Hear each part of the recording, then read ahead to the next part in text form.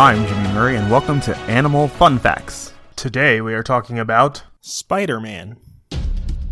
Most Spider-Men are found in New York City and New York State in the United States of America.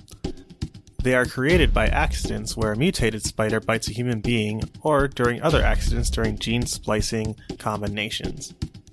The eyes of a Spider-Man can be red, brown, or black, and the hair of a Spider-Man can be brown or black. Most of the time, the Spider-Man will be colored in red and blue.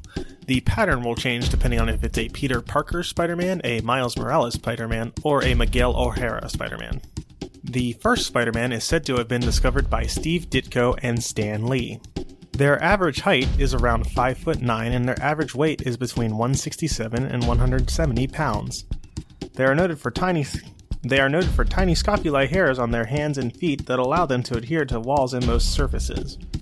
Their abilities include a genius-level intellect, proficiency in science and inventions, superhuman strength, speed, durability, and agility, the ability to cling to most surfaces, precognitive spider senses, and the ability to utilize wrist web shooters to shoot spiderweb material. Stan Lee, thank you for the worlds that you built, thank you for helping us find the superhero inside of us, and thank you for entertaining us for decades. Your memory and creations will surely live on forever. Thank you, sir. Hey, don't forget to suggest ideas for future shows on Facebook or Twitter at the Kid Friendly Podcast Network.